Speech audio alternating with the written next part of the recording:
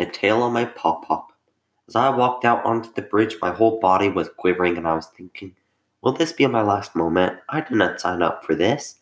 I joined the 2nd Cavalry with the job of taking care of the horses, but that very quickly changed. I got conscripted in the 9th Armored Division of the U.S. Army. I joined and sailed in the Queen Mary, heading off to war, and surely if a squad of planes attacked our ship, our whole ship would sink. We were on the ship using it for battle weeks on end, and then I got called to serve an even more dangerous, life-threatening task. I had to go to the bridge at Remagen and secure it.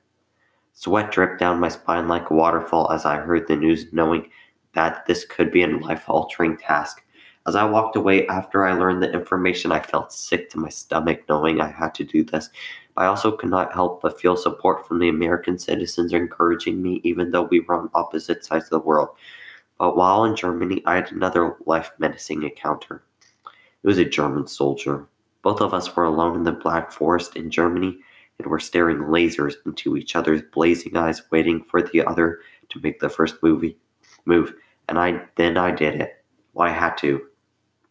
I grabbed my gun as fast as lightning. The projectile hit him like a rocket, throwing him back onto the ground.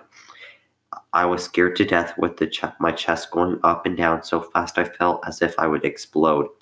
I walked over and took the gun. It was a Luger pistol, and I took it to remember that day of my life. Back at the bridge of Remagen a few days later, the 9th Armored Division fought to get across the bridge while 367 German aircraft were bombing the very bridge I was standing on over a 10-day assault. As running across the bridge, my heart was pumping so hard in my chest I thought I might break my bones. I was scared to death, but I ran over the bridge, never looking back while I crossed to go to Germany. Because of the bridge, 25,000 Americans made it across along with me, and we started an assault on Germany and eventually won the other side of the bridge, leading us to victory.